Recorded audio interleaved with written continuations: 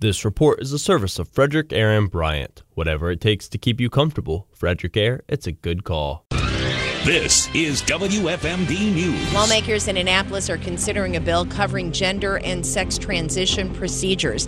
The legislation, sponsored by Harford County Delegate Lauren Erickson, would prohibit minors from taking sexual transition medications such as puberty blockers or undergoing sex assignment surgery without their parents' knowledge or consent.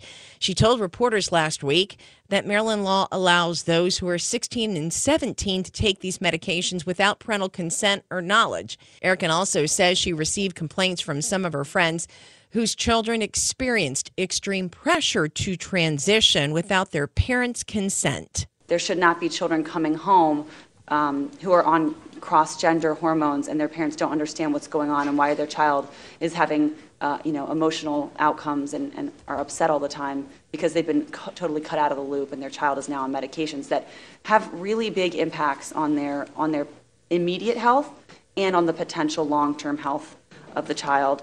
A hearing on this bill was held last Wednesday by the House Health and Government Operations Committee. Some of its co-sponsors include Frederick County Delegate Jesse Pippy, William Ballantyne, and William Wyville from Frederick and Washington counties. To read more, get at WFMD.com.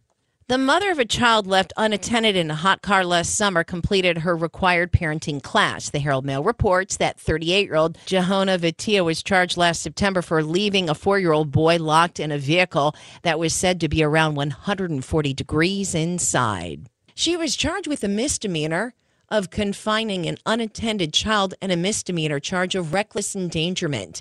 She entered a plea in November, which dropped the reckless endangerment charge and was required to complete a parenting class. The boy was saved from the hot vehicle after a firefighter broke a window to get him out. Maryland has a law against leaving children under the age of 8 unattended in a car or house. The Maryland State Highway Administration said a deck improvement project is underway on the Route 40 bridge over Interstate 70 near Hagerstown. SHA says that process will include removing sections of the bridge decks and performing that work behind concrete barriers. The project is expected to be completed in 2025, weather permitting. To read more on this and other local stories, go to our website at WFMD.com. I'm Diana Gibson on Mid-Maryland's News Radio Center, 930 WFMD.